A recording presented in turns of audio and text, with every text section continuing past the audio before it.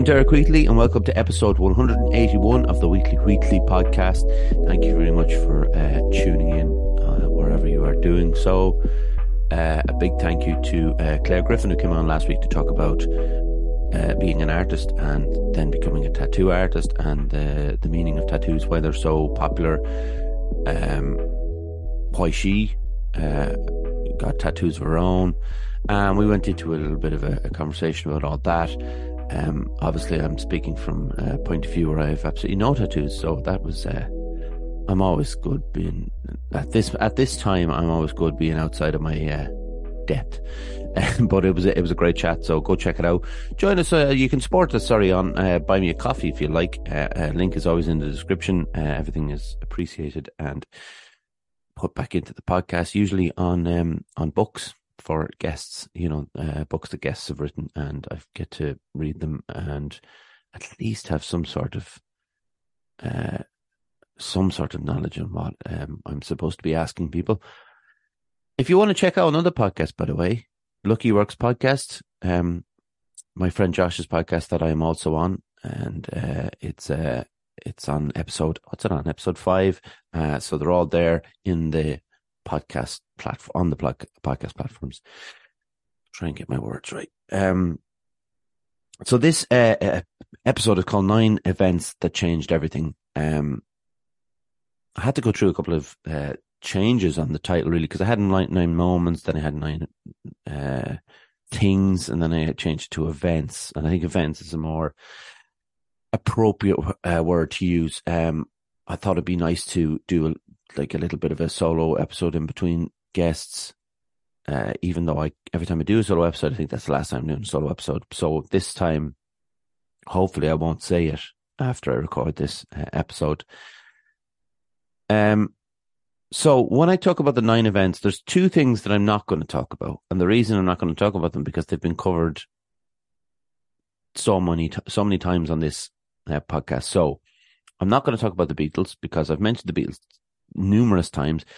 They are, as art goes, the most important, entity that have been in my life, in regards to obviously falling in love with music. But, when they came along, it was different. And then I got to, as I was reading about the Beatles, I got to read more about the 60s, and I got into music of the 60s, films of the 60s, and I went from there. So I'm not going to talk about the Beatles because we've covered them. They would obviously be in this list otherwise. Another thing I'm not going to talk about is 12 Angry Men. I've talked about it ad nauseum, but the event that, watching 12 Angry Men with my dad, and it got me into films and got me to appreciate films a lot more. And I went from there with my, becoming a little bit more sophisticated with my film choices. So I'm not going to mention 12 Angry Men. So there are 2 things that are taken out that would have been in there. I thought it only right. I'm doing this chronologically. It will be easier to follow, I suppose. Otherwise, if I'm jumping around a bit, it gets a bit messy and things like that. So I'm also not going to say something like number 1, my birth, obviously, because these are events that I was, fully aware of happening. So put it that way. There's a line in one of my favorite Nirvana songs, if not my favorite Nirvana songs, called Serve the Servants. And the line is that legendary divorce is such a bore. All right. Now, my parents didn't get divorced. They separated, but they didn't technically get divorced. But the line, as far as Kurt Cobain is talking about, was how critics would talk about, once he became famous, people started dipping into his private life and realizing that his parents were divorced when he was quite young. And then trying to go back and analyze lyrics and figure out where he had spoken about the divorce, or even in interviews when he was asked questions about it, how it had affected his life. And to him, it became obviously a bore, as he said. So every time I went to therapy, I was asked about this, or when it was discovered in therapy, when I talked about it, like, this kind of something that a therapist would cling on to. Like, why is this, is this the thing that kind of affected him immediately from the beginning and maybe set off something else? And, I mentioned this to my mom the other day about putting this down in the list because, it does have an effect, but it doesn't quite have the effect, I think, that some people might think it has. So when I look back on that time when I was, between 6 and 8, I know I moved to Dublin when I was 8, but like the separation had kind of begun before that. And I think I was too young really for it to affect me then, because I didn't really know what was going on, Now when we moved to Dublin, then we had this kind of a situation where we travel down every 3 weeks, and then for holidays and stuff like that. And I always had the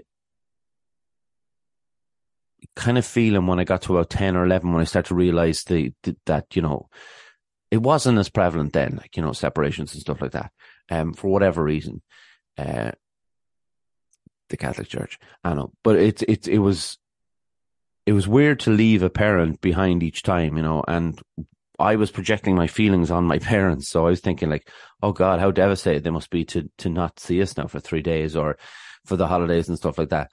And like, I see when we were leaving with my mom, my dad would be like, wave us off or whatever. And I was like, oh God, he's going to be devastated now for, and that was just projecting my own thing on top of it. Obviously, as I got older, like, it became less and less. But there was moments where Christmas is together and stuff like that, where it was a bit strained, and then you start to notice how difficult it is for parents to, have to spend time together. Like, if you think of it just as someone maybe who broke up with people before, not been married, I mean, just went out with someone for a year and broke up, and then having to share that. Making sure that the rest of your life is being shared with someone that you didn't want to be with in the first place because you've got kids with them. And I'm sure loads of people listening to this have this situation. And how difficult it is to try and make it all look all happy and rosy when really you don't want to be there around the person that you separated from. So that started to kind of, it became noticeable. And then, family dynamics shift all the time. Then it becomes like less to do with the parents, and you kind of get in a routine. But what I do find a little bit annoying about it is the fact that I don't really feel comfortable mentioning my dad in front of my mom, and then vice versa, and it's just that's kind of something that is disappointed to me, that I can't share these moments of like the two most important people in your life, your parents. You can't share kind of certain moments because you feel, I don't want to mention that this was with my dad or this was with my mom. And that's the only thing that kind of still maybe makes me feel a bit strange, I suppose. But, I mean, if I think of it, so I've moved to Dublin when I was 8 and I'm 41 now, like it's like 33 years ago. Has it affected me a huge amount? It's affected me a small bit, but it's not as life changing, I think, as some might imagine. And maybe it's because of my age at the time when it happened. If I was 15 or 16 and realizing everything that was going on around me, it might be something different then for me. So I felt like I needed to put it in here, because it is a point in someone's life where two of their most important people separate, and then it becomes two different stories in your life. But at the same time, I'm glad they did, because when you think of all the people who's had to stay together, maybe 20 years before that, maybe in the 50s and 60s or whatever it was, they had to stay together because of the Catholic Church. But they had, because they were expected to stay together and just get through things, but then be miserable with it. So I'm glad that they didn't decide to go down that route, because who wants their parents to be miserable? And as that great quote in Talladega Nights goes, when the two kids find out that the parents are separating, they shout out 2 Christmases. So there you go. The second one for me, I told someone about this the other day and they were shocked by this being such an important event in my life. But this really was groundbreaking. When you love music.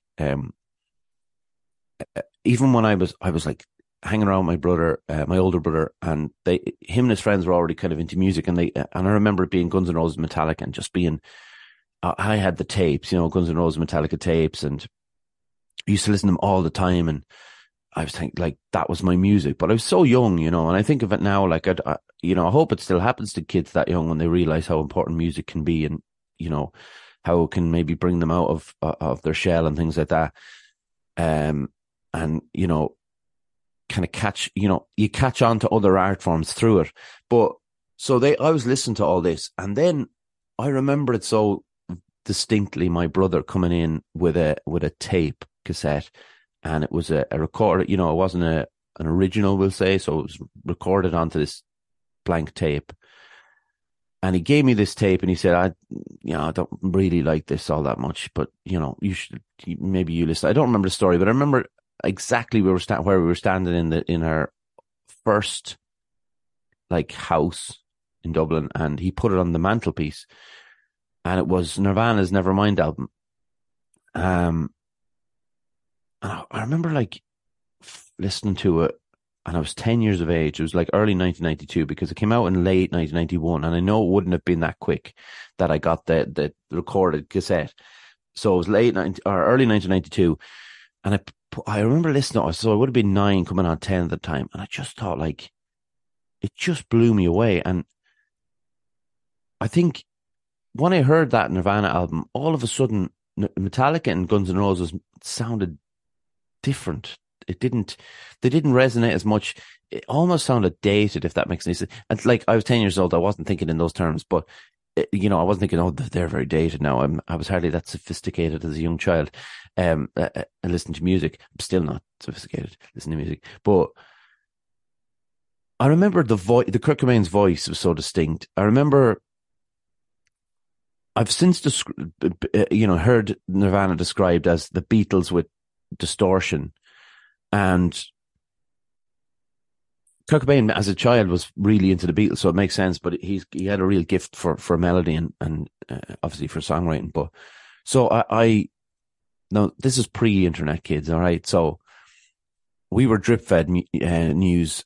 MTV News was really where you get any kind of updates about your favorite bands and things like that. But Nirvana at the time then were blowing up because Smells Like Teen Spirit. So I might have heard Smells Like Teen Spirit before I got this tape cassette, but I remember listening to like In Bloom, and I was too young to realize what the songs were about. So as I was kind of getting older, and they had a Incesticide came out, that was kind of B-sides and rarities kind of collection. But then In Utero came out, and I was just like, this is better than Nevermind. Blew Nevermind out of the water for me. Like, I really like Nevermind, by the way. I just think In Utero is a far superior album, far like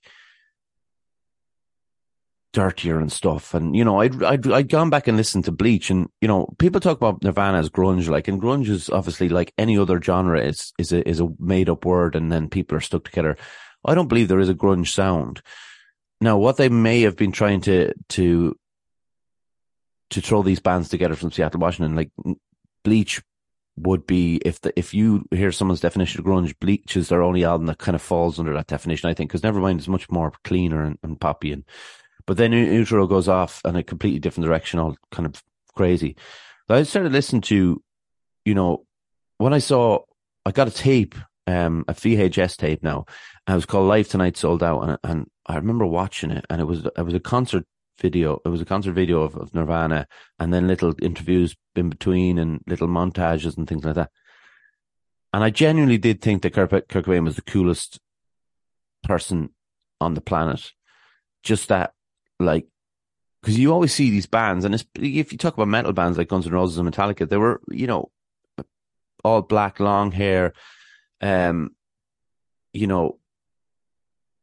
of, I wouldn't say image orientated, but there was a certain, even though they mightn't want you to know this, there was a certain image that they like to portray. Whereas Kurt Cobain was like, I suppose it's an image in itself, but cut jeans, real baggy jumpers, blonde hair all over his face, just screaming like a guy for, his size and stature, being able to get that noise out of him is incredible. I just thought the way he played guitar, like every time he played a solo, they were kind of anti-solos because they didn't stick to scales or anything. And sometimes he hit the wrong note and just stay on it. Or sometimes his guitar was out of tune and he'd just leave it out of tune. And it was this imperfections that kind of maybe drew me to it.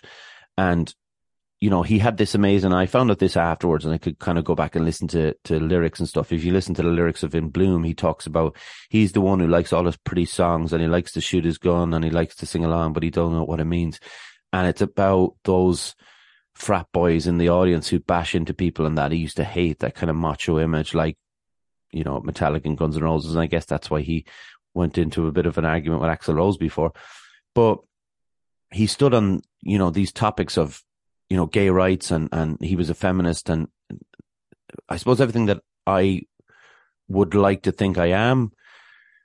So maybe, getting drawn to someone like that was a positive thing for me, and to realize that these images, these people that you hold in your head as your heroes, maybe that's a bit too strong of a word, but definitely like you look up to them in their work. And I wanted to play the guitar when I heard Kurt Cobain, and I mean that's a pretty strong thing for someone to give you, that you wanted to change and learn an instrument because of them.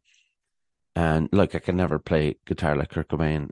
Well, I only play acoustic guitars these days, so I definitely couldn't now. Although, if you want to listen to a stripped back version of Nirvana, Unplugged in New York is one of the greatest live albums of all time. And you really get to hear his voice as something that can be as melodic as anyone and then be as powerful, going into something like, Where Did You Sleep Last Night, as a cover of a Lead Belly song they did, which is incredible. When he took his own life, sadly, I found out about it. My brother told me, and not in the nicest way did he tell me, but he told me, and I thought, it took me about 6 weeks to realize, does that mean there's no more Nirvana music? And that was selfishly like a thing for me, rather than thinking about the man himself. But we always are a bit selfish when we think that something that we love is taken away from us, that music that they gave. But the good thing about, everything's there. I have it in CDs, MP3s, whatever it is. I go back and just listen to the power of those songs, and kind of, it brings me back to the time when I was a bit, clueless when it comes to music. And I did hear Nirvana before the Beatles, so they are still the second most important band of my lifetime. So parent separations, check. Separation, Nirvana, check. Party, drinking, drugs. I think everybody would have this as part of like events in your life that, your first time you do it, you change. I remember the first time I drank, I drank a naggin of something called 2020, which I don't know if it's still sold now, but it was kind of, I suppose, like a vodka thing with a flavoring. And I remember I was thinking of the pineapple. I don't even like pineapple, but I was given that. I remember drinking. I was 13, I think, or 14. I think I was 13, but I remember drinking it and kind of thinking, oh, should something else happen? But I do remember lying on the grass, which was a football field. It was in the summer and it was dark, and so it's obviously late. And I remember just like the stars were moving and I was kind of going, do these always move? I don't know. But, I don't know if I left a lasting impact that initial time I did it, but definitely when you start to drink more, that sense of escapism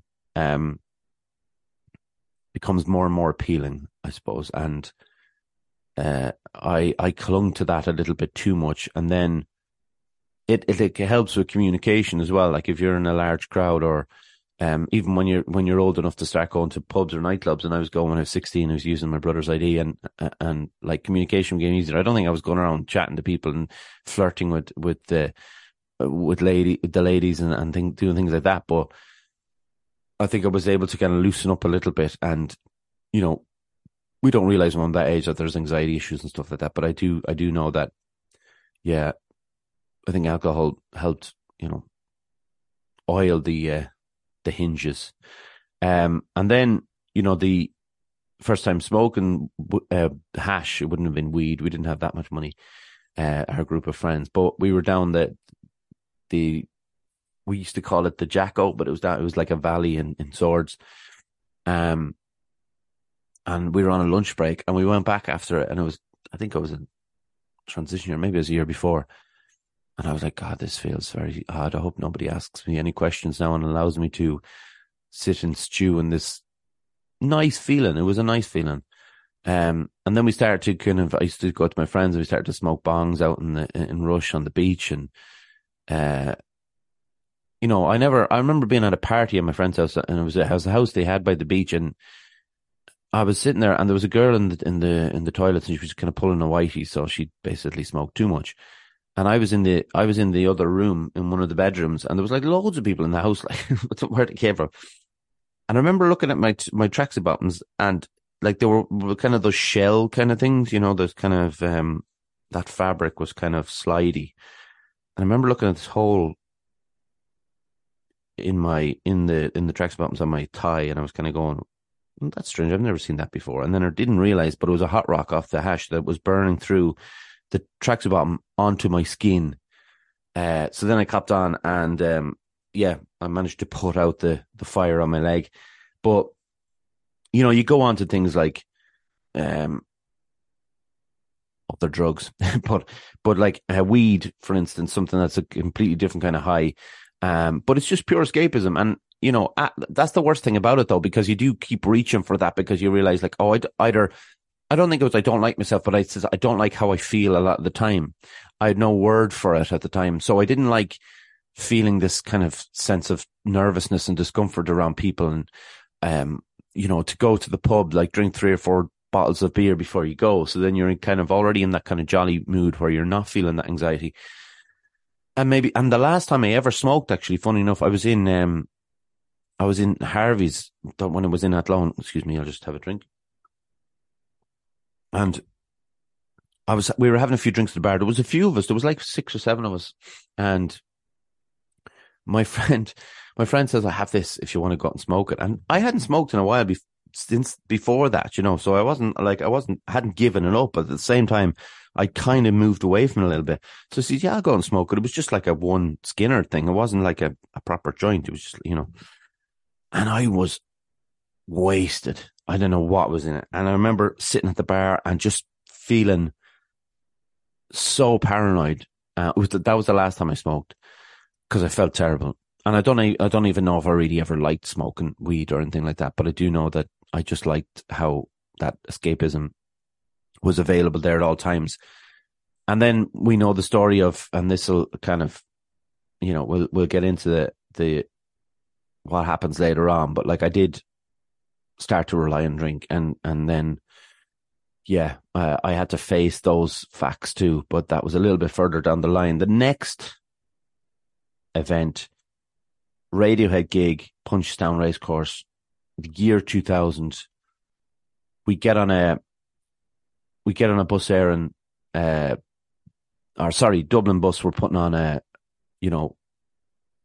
basically a fleet of buses to get people in and out of Punchestown. So our driver decided to drive to Ferryhouse, and turns up at Ferryhouse, and there's nobody there, strangely enough, because the concert wasn't there. So he had to turn around. Now, it kind of made a cool moment, though. We were all frustrated. I remember being on the bus, and someone made a comment. He's lucky this isn't a bus full of Metallica fans. It'd wreck the place, which is probably a bit unfair. Metallica fans, an unfair stereotype. But so we got to Punchestown, and Radiohead were playing in this big tent, and at the time it was called the No Logo Tour, after the Naomi Klein book No Logo, about advertising and stuff like that. And Tom York got into the idea of not advertising things, so he had it in this tent anyway. Now, strangely enough, outside the tent there was a row of the Heineken posters, because somebody's got to pay. There's always has to be somebody's getting paid. But so we're walking to the kind of, not turnstiles, but where the people are ready to like check in, and nobody's around at this stage, because it's getting, the time is ticking on. And all of a sudden, if people know Radiohead, the national anthem's bass line, now this is a Radiohead song called the national anthem. This isn't a Ron Nathian's bass line kicking in. But all of a sudden this bass line kicks in, and we're thinking like, oh, we can't wait. Like, so we're all trying to give you one the ticket, and we're trying to get through, and blah, blah, blah, and we run up anyway. So we get in there, we're kind of halfway through the national anthem. And I can honestly say that this was like the greatest, easily the greatest concert I've ever been to. I'm very lucky to have been to some amazing concerts. This was unbelievable from start to finish. Me and my friend Bones, we stood at the back. The other lads who were with us kind of went up right up to the front. Radiohead at the time had changed into a slightly different band. Like they were guitar orientated before it, but then out of nowhere, they became this electronic band. And it was like, I recently saw it described as the greatest left turn in music history. And then, putting it up there with Bob Dylan going electric, moments, like iconic moments like that. And this concert was just like everything. It was almost like I'd never seen them live. I was a huge fan of OK Computer, their album, and Kid A was their album that they were touring at the time. And I was still kind of getting to grips with the idea of this band that I knew as a rock band were now a rock/electronica band. But it was like there were aliens on stage. I didn't know what was going on. Like the drummer was playing the drums, okay, but then there was drum beats along with it, electronic beats, which sounded strange to me because I hadn't seen any of that before in concerts. I hadn't been to that many concerts at the time. And the bass player was playing the bass and the odd time he's playing a little keyboard as well. But then Johnny Greenwood, who's the guitarist, was playing it's an instrument called the Owen Martineau. I won't describe it now, but you can look it up. Ondes, Martineau, that's as it sounds. He was playing a radio at one point. He had this massive board of switches and knobs and stuff he was turning and making these crazy sounds. He was doing everything. Sometimes the other guitarist, Ed O'Brien, was on his, like, sitting cross-legged on the floor, like in a yoga position, just messing around with a pedal board. Tom York, at one point, he was singing a song called Climbing Up the Walls, and he was singing into the guitar, like into the hollow, the hole in the guitar, and then an acoustic guitar. He was doing this mad dancing that I'd never seen him do because he was normally, kind of stock still on stage. Just aliens on stage. And I thought to myself, like, I desperately want to be in a band. Like, how cool does that look? Like, I've said already on this podcast, the Beatles, Nirvana, Radiohead come third as the most important band. That concert made sure of that. I've seen them twice since then. They've been amazing.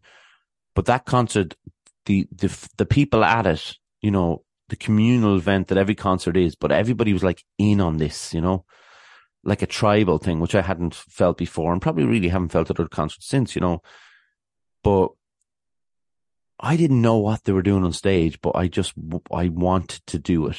And, I did I haven't been in bands since then, and I've played on stage in pubs, but still, it was exciting.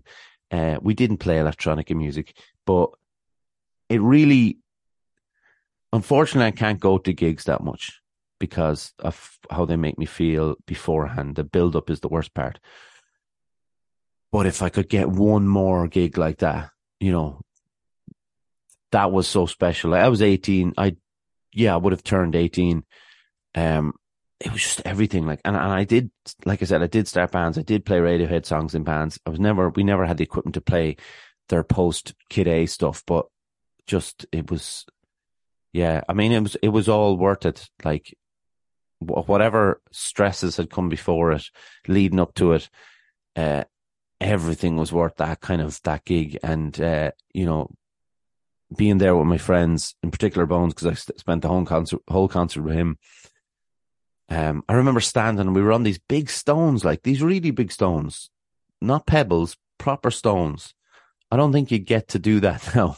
Maybe you would, I don't know, because of the safety kind of stuff. But it didn't come into play or anything. Obviously, nobody's going to throw stones on the stage, but it was just something I noticed at the time. But it was just, it was incredible. So that was one that was a kind of an earthquake-sized moment. So, like I say, I was playing in bands, and I remember we were in a band, and this moment or event is about me stopping singing in front of people for a long time. One day we were due to play. My friend owned a bar in town. His dad owned the bar, River S. People will know it, of my vintage, and we were allowed to rehearse there on a Tuesday night. So because I wasn't busy, but there'd be a few people there, and we'd mess up songs and stuff like that. But I think they got it pretty quickly what we were doing, that it wasn't a full on gig, so we were figuring stuff out. So it was really weird. It's like, if you've ever been a band in a practice room, think of that in a quite a big pub in Athlone overlooking the Shannon, and there's people just coming in and out. It was kind of weird. There was one moment where I was playing. This wasn't the same night, but we were further down at the back of the pub, and me and my brother was in the band, and there was a couple of other boys, a couple of other lads in the band on bass and drums, and I played a bit of guitar. I was the singer, and I played the keyboards.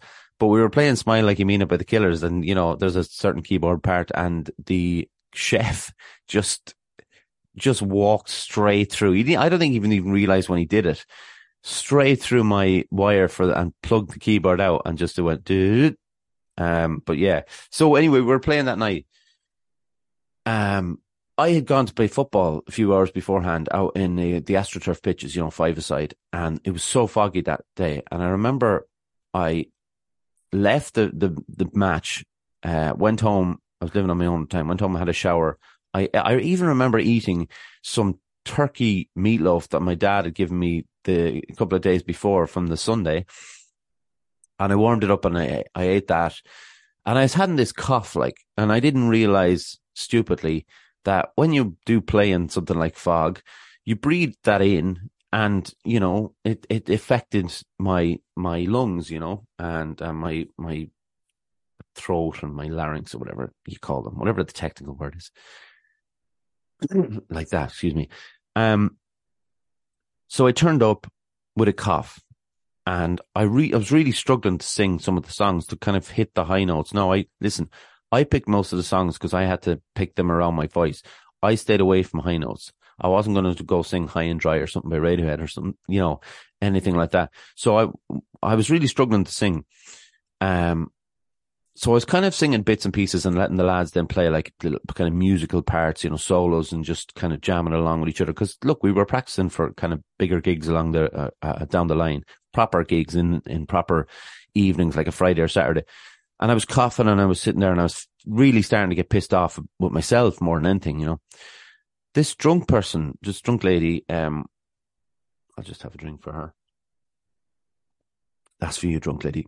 But so she comes up and she's like, starts giving me advice on how to sing. And I was kind of thinking, at the first time she said it, I wasn't being a dick or anything. I was just saying, okay, thanks. Yeah. So I sat down and the lads were playing. I tried to sing again. I just couldn't get anywhere near where I wanted to get with some of the songs. I couldn't hit certain notes. And the more you think about it, then the less chance you are of hitting it, because you start to doubt yourself and you're not getting near it. I was getting so pissed off. And she kept coming up then. And I found out afterwards that I think she was like a choir singer or a head of a choir or whatever it was. So she kind of knew what she was talking about with regards to voice. But she was really doing my confidence a lot of damage. And I started to kind of resent her, which is unfair. She's drunk. Look, she probably shouldn't have been getting involved, but she was probably trying to help in the way only a drunk person can. And I started to resent her. I started to resent being in the band. I started to resent, literally, this is, people might be thinking, oh, catastrophizing again, But yeah, that's exactly what I was doing, because I thought, well, I don't want to be in a band. I can't sing. This is crap. If these are the songs I picked and I still can't sing them, what am I going to be able to sing ever? And this grew in my head. And I remember when we finally finished up. Now, at this point, I think I was still smoking at the time. Yeah, it would have been. And, which is always a great idea when you can't hit the notes. Go out and have a fag. But I went out for a cigarette. My brother came out and I said, that's it. I'm not singing my heart around. I'm not singing anymore. I don't want to sing in this band. This is crap. And he was like, I'll just relax, the way. I don't think we played as a band after that. I certainly didn't sing in public after that for a very long time, until I started doing the stuff I do on Instagram and Facebook every so often. And I hope that explains why, when people say to you, and not many people say this, but a couple of people have said, why do you do those things on Instagram? That's my comfort zone. I should say, that's me being outside of my comfort zone. And we all kind of need to be outside our comfort zone. And it's not like I push it it's not like I push to be outside of my comfort zone every day. You know, I come here and I'm in my house, I go to the gym, maybe I go into town, which is not, which is a little bit outside of my comfort zone, but singing on front of people on Instagram and going in, and people who follow have followed the podcast for a long time. Someone like Joanne, for instance, like I'm not going to use my parents obviously as well, but Joanne will see that. I know she listens to the podcast, and hey, Joanne, but if she was to follow everything I did, she would see these posts that I make about the falsetto and how that night kind of ruined any chance of me doing falsetto anymore. But I have been doing falsetto on some of the songs, and that is definitely outside of my comfort zone. Like, I don't listen back to it because I'm like, oh God, but that was a big moment. Because if you think of like a woman just giving you some probably decent advice, and all of a sudden you don't want to be in a band anymore, you don't want to sing anymore, that's quite an event for a musician who really wants to. Look, of course I wanted to be like a famous musician who was very good. But then, things get smaller and smaller in your head, the ambitions, the ideals and all those kind of things. So at that point, I just wanted to play in a band in some pubs. And even that had been taken away. So yeah, that's another thing. So stopping singing. The next one then, which would have rolled around maybe 2 or 3 years after that, was the breakdown. Look, I'm not going to go, this had to be added, obviously. I'm not going to go through it with a fine tooth comb. People who listen to the podcast regularly will know I gave up alcohol and cigarettes. 6 days later, I had a breakdown, and I've been recovering ever since, with diagnoses that have changed, with continued anxiety, continued stresses, trying to push through, find ways to heal. I was talking to a friend the other day who's having trouble kind of finding things to do with their life, and finding hobbies and people who share the same interests. How do we meet people when we're in our late 30s, early 40s? And there is all these questions because it does get harder. It's not like when you're 20 or something. It's, where you meet people out in the pubs and all that. Excuse me for a second, if you don't mind. I need to blow my nose, and I have to mute when I blow my nose because nobody wants to hear that because it's annoying me. Sorry.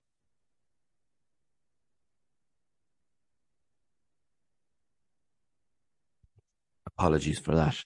But, it's about this thing of like finding the happy medium of what we like to do and pushing out of our comfort zone. And, this person, and we've talked, like this is my friend, we've talked about this, and I've said to them, they might see me as boring and stuff, but I can say, oh yeah, I can understand why you might think I'm boring, but I find this joy in films, and I find this joy in books, and this peace and constant search for calm and search for knowledge as well, which you obviously you're in books, that's what you're going to be trying to find with knowledge and things like that. And I guess their idea is being out and traveling to other places, but that's not comforting to me, and that's no way going to make me feel any way happy. I can't constantly be pushing the boundaries. I need to look after myself too. If I'm at a huge amount of anxiety every couple of days because I'm traveling here and doing this and doing that and putting myself out there, I fear for myself if I'm in those situations, because I know how stresses and strains what they can do to me, and I don't want that. So I do find that being in those moments, finding the things that you like to do, that's more important than running around trying to say, oh, well, but what about this? Maybe I like surfing. Maybe I like this. I can't do that. So this breakdown has pushed me on to like kind of greater things, but also pushed me on to realize that, a lot of my happiness is in the slowness of life, and, sit down and read a book for an hour and just try to unwind. It doesn't have to be all go, because when I'm going, it's so intense. I worry about everything, every detail, and that's not good. I can't do that every day, every second day. So the breakdown obviously is such a huge thing, but what has come from it, the kind of continued pursuit of wellness, obviously a pretty major event, possibly single-handedly the biggest event that's ever happened in my life. But and how much knowledge I've gained from it, I suppose, about myself and about other things and about what's good for me. So yeah, I apologies if I can't fall in line and go to all these places with people and constantly on the move. I was at a wedding the other day and it was a really nice ceremony and stuff like that. But it started at 2:00. It got to 9:00. That I was just wrecked. I really was just absolutely exhausted and I needed to go. So, I stayed till after the speeches and then I headed off. And it was lovely to be invited. It's nice to be invited to anything, but you hit your point where, you've had enough of my body and it's time to go home. But, that's just knowing that's you find that out along the way. I mean, it's like, what is it, 14 years since it happened, the breakdown. So you learn a lot. So like I said, leading up to that was the another huge event in my life was quitting alcohol. Like I said, when I gave it up and 6 days later I had the breakdown. I wonder, would I have given it up without the breakdown? Because I was constantly thinking about alcohol all the time. I was constantly thinking, will I drink tonight? No, don't drink tonight. Will I drink? Your head telling you, sure, why not? You might as well drink. Sure, there's nothing else to do. Blah blah blah. The internal monologue, the fight that you're going through with yourself about. I had this hollowness if I didn't drink, that there was this hollowness in my chest, and I know now that anxiety was part of that, and I know that what filled that hollowness was the alcohol because it takes away the anxiety.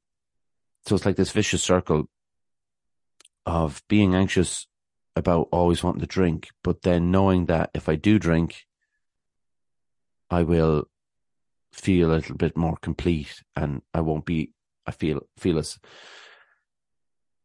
bad, I suppose, and feel, not sleep and lie there thinking about all these things. And I've thought about alcohol since, and we were sitting there the other day and everybody around us drinking, having a great time, and I wouldn't, I was thinking, do I miss it? And I don't, how could, you can't miss hangovers or heartburn or a dodgy stomach like that. I constantly had to be eating Rennies to kind of help. It's not something you can miss. You can miss the feeling it gives you for those first 3 pints where you have that little bit of a warmness in your belly and a little bit of a buzz on, and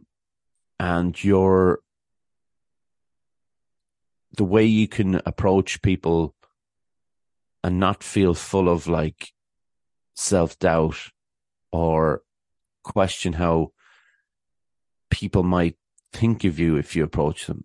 I think of that now as someone who's sober, and go, I'm not going to approach that person in a pub or at a wedding or whatever it is, because they'll come across looking stupid, and that person's going to be thinking, oh, what's this person want? They're after something, they must have an agenda. So I think that feeling is nice, that you don't have to think about all that. But then I think, what is the point in it? I don't know. Maybe that is the point, the Dutch courage and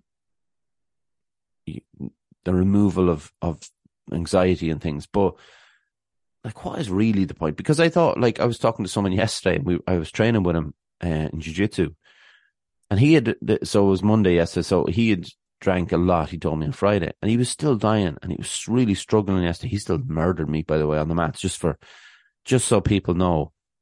He still beat me up, but he was ruined afterwards. He said he was glad he came in, but it killed him. Even though he was the one murdering me, by the way, it killed him. But I just, I got murdered for 5 minutes and jumped up and was like, okay, on to the next one. I know that the fact that I don't drink helps my body, helps my mind. So do I miss it? Not really like anymore. Even seeing other people drink, there's always that moment of envy. There's never a moment of like, maybe I'll just have a few today. I know that would be a very, very bad thing for me to do for many reasons I don't need to go into, but I don't miss it. I don't see the point in it anymore. I even see less of a point in weed or hash or anything like that, even though I know at times that soothed me and relaxed me. I also know at times it made me rather paranoid and um what would be, it's not even anxiety that I felt sometimes. I felt like this, as if I was gonna like have a heart attack or something, proper full on fear, um without ever pulling a whitey, I suppose. So no, I don't miss it, but yeah, quitting alcohol, massive. Next thing, training. Again, I won't need to go into the details of this one, but it had to be put in. When I started running when I was like 30 years of age, I didn't realize that this actually gives you a high that weed can give you, only healthy. This is a high that could, like, drink can give you, only healthy. This is a moment where you take to yourself and you run out and you go, whatever it is, 12 kilometers. Okay. So that's what I'm running now. When you get back from that, like the power that this can give you, like this, it's an achievement, obviously, every time you do it. But this runner's high, being able to eat a bit more of the good things in life and not have to worry so much about, what you're eating. You can treat yourself a bit more because all the calories you expend. Then, joining Fusion Training Center and just meeting Martin and obviously eventually meeting Keen and meeting Josh and the people I've met in there in jiu-jitsu and CrossFit, this like group of, people who go in and beat the shit out of each other for half an hour and then get up and shake hands and chat about whatever nonsense they did at the weekend. How do you get that? You don't get it anywhere. And I know people have talked about that. It's a real primal thing and, this men and all that. And it's not true because there's women in there as well, but it's more than just the idea of men like wrestle, that kind of stuff. It's not about that. Like, of course, some people go in for those reasons and there's ego in there. And like, they say leave your ego at the door, but you still want to win. You still want to, or whatever winning means in training, but you still want to compete at a decent level against people. But if they get you and they catch you in a choke or something, they catch you in a choke, end of story, you tap, move on to the next thing. But how joyous is that? Like, just move on to the next thing. It's fine. It's not the end of the world. You'll catch them the next time and then they'll tap and then you'll move on to the next thing. Then start doing CrossFit and great like community over that side of the mats as well.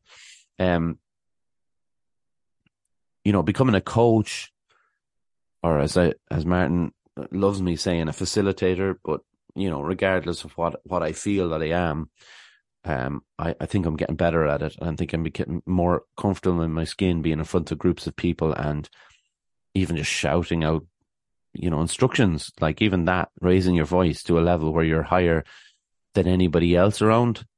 So then you're in the spotlight. That to me has always been, regardless of anxiety or whatever like that, that's always been something I haven't wanted to do unless I was in a band singing or whatever. But stand in front of people talking, I think, is way worse than stand in front singing. And then, finding this rhythm in my life where most of it does revolve around the gym because, I obviously work there, but I train there more than I work there. I work there only a few hours a week, but I train there more hours a week than I work. But finding that rhythm of being there and trying to enjoy trying to enjoy that, mixture of training and working, but all those different people who I've met and know things about now and I share my opinions of it and who listen to this podcast, it's an amazing to find a community like that. And like this podcast really couldn't have kicked on the way it did without them because they were the ones who shared them on their social media platforms and they're the ones that it got the reach in the town and then that went on to different things. When I see the numbers of, listens and stuff, it's or watches on YouTube.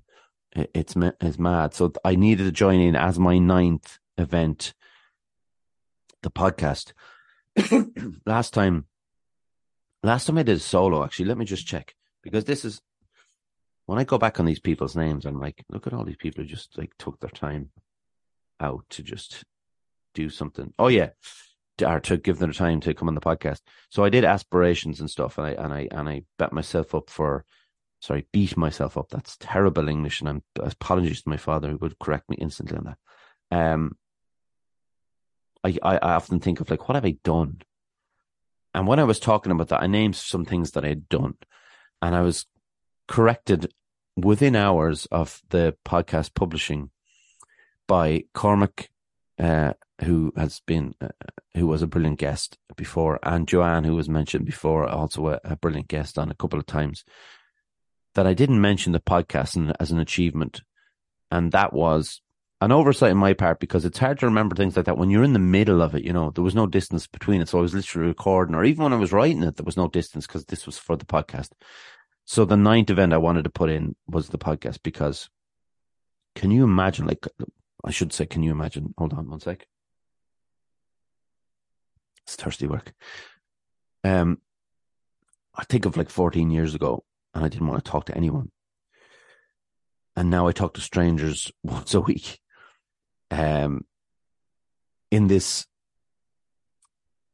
Sometimes in this like stew of confidence and self-doubt and anxiety and previous triumphs, it's all in the pot.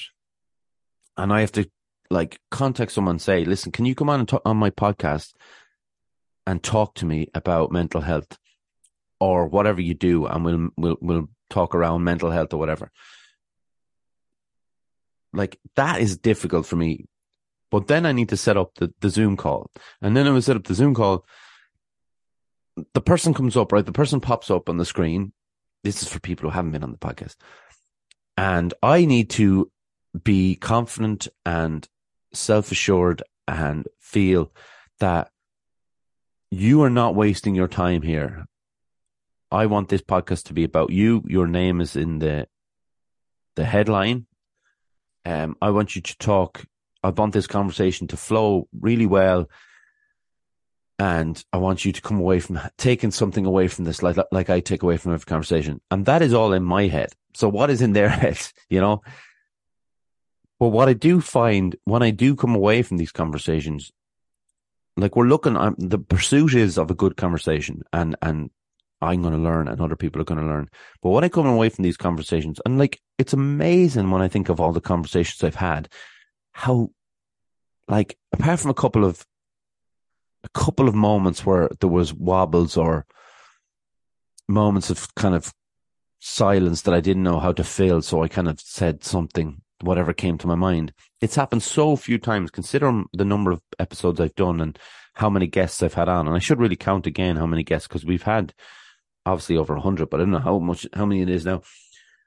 Considering that, how many we've had, like, how lucky I've been to have these exceptional people with this knowledge that I could never have found out about otherwise. And people say, well, there's Wikipedia. Yeah, but there is Wikipedia. But I'm talking to people on their own experiences. It's not like Wikipedia. I could Wikipedia, when I had, just looking back, all right, Joanna Brook. I talked to Joanna Brook about, she's a professor of archaeology. Like, what do I know about archaeology? Very little. Could I go on Wikipedia and look up archaeology? Of course I could. But not from her perspective. And that's the whole point. So every week I'm having these conversations with people. And I just want my mom to know. I want Joanne to know. I want Cormac to know. I have this pride in this work, and this pride is reluctant, but it's there.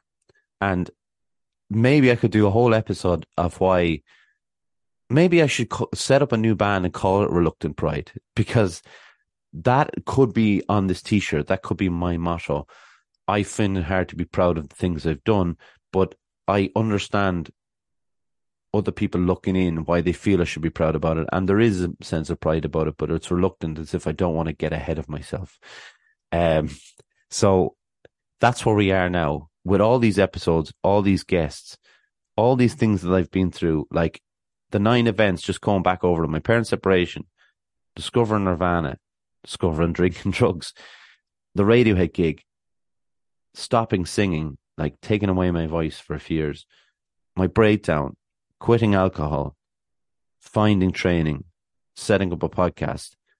9 things that, like, I would challenge you to write down 9 things, events that changed everything for you. And you'd find them no problem. Like, not everything made the list. Like I said, the Beatles and 12 Angry Men would have been on here and something would have been taken off. And it would have been a shame to take something off because everything else was so important. I didn't want to do 21 events that changed everything.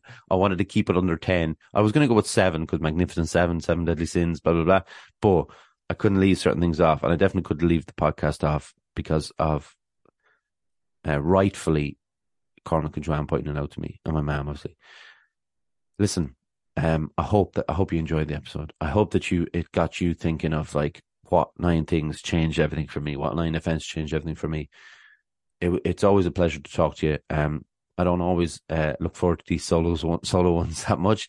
I enjoyed this one. I enjoyed writing and thinking back about certain things. So thanks to everyone for joining me along the way as usual. I need to thank John for all his hard work. My mum, my dad, my granddad, Jaron Calvin. Subscribe to our YouTube channel if you haven't done so already. We're also on Instagram, Facebook, Twitter, The Weekly Wheatley, Spotify, Apple Anchor, Google Podcasts, etc. All those things. Thanks for tuning in. And if you've done so on YouTube, I apologize for all the drinking and the blowing the nose and rubbing the nose. I definitely got like hay fever today because my nose is very, very itchy. Yeah, we'll be back with a guest next week. Who's it going to be? Who knows? Actually, do I know? I don't know. I think I do. I've been talking to a couple of people, so I don't. The dates aren't pinned down yet. All right. So listen, thanks everyone, and yeah, see you next week. Bye.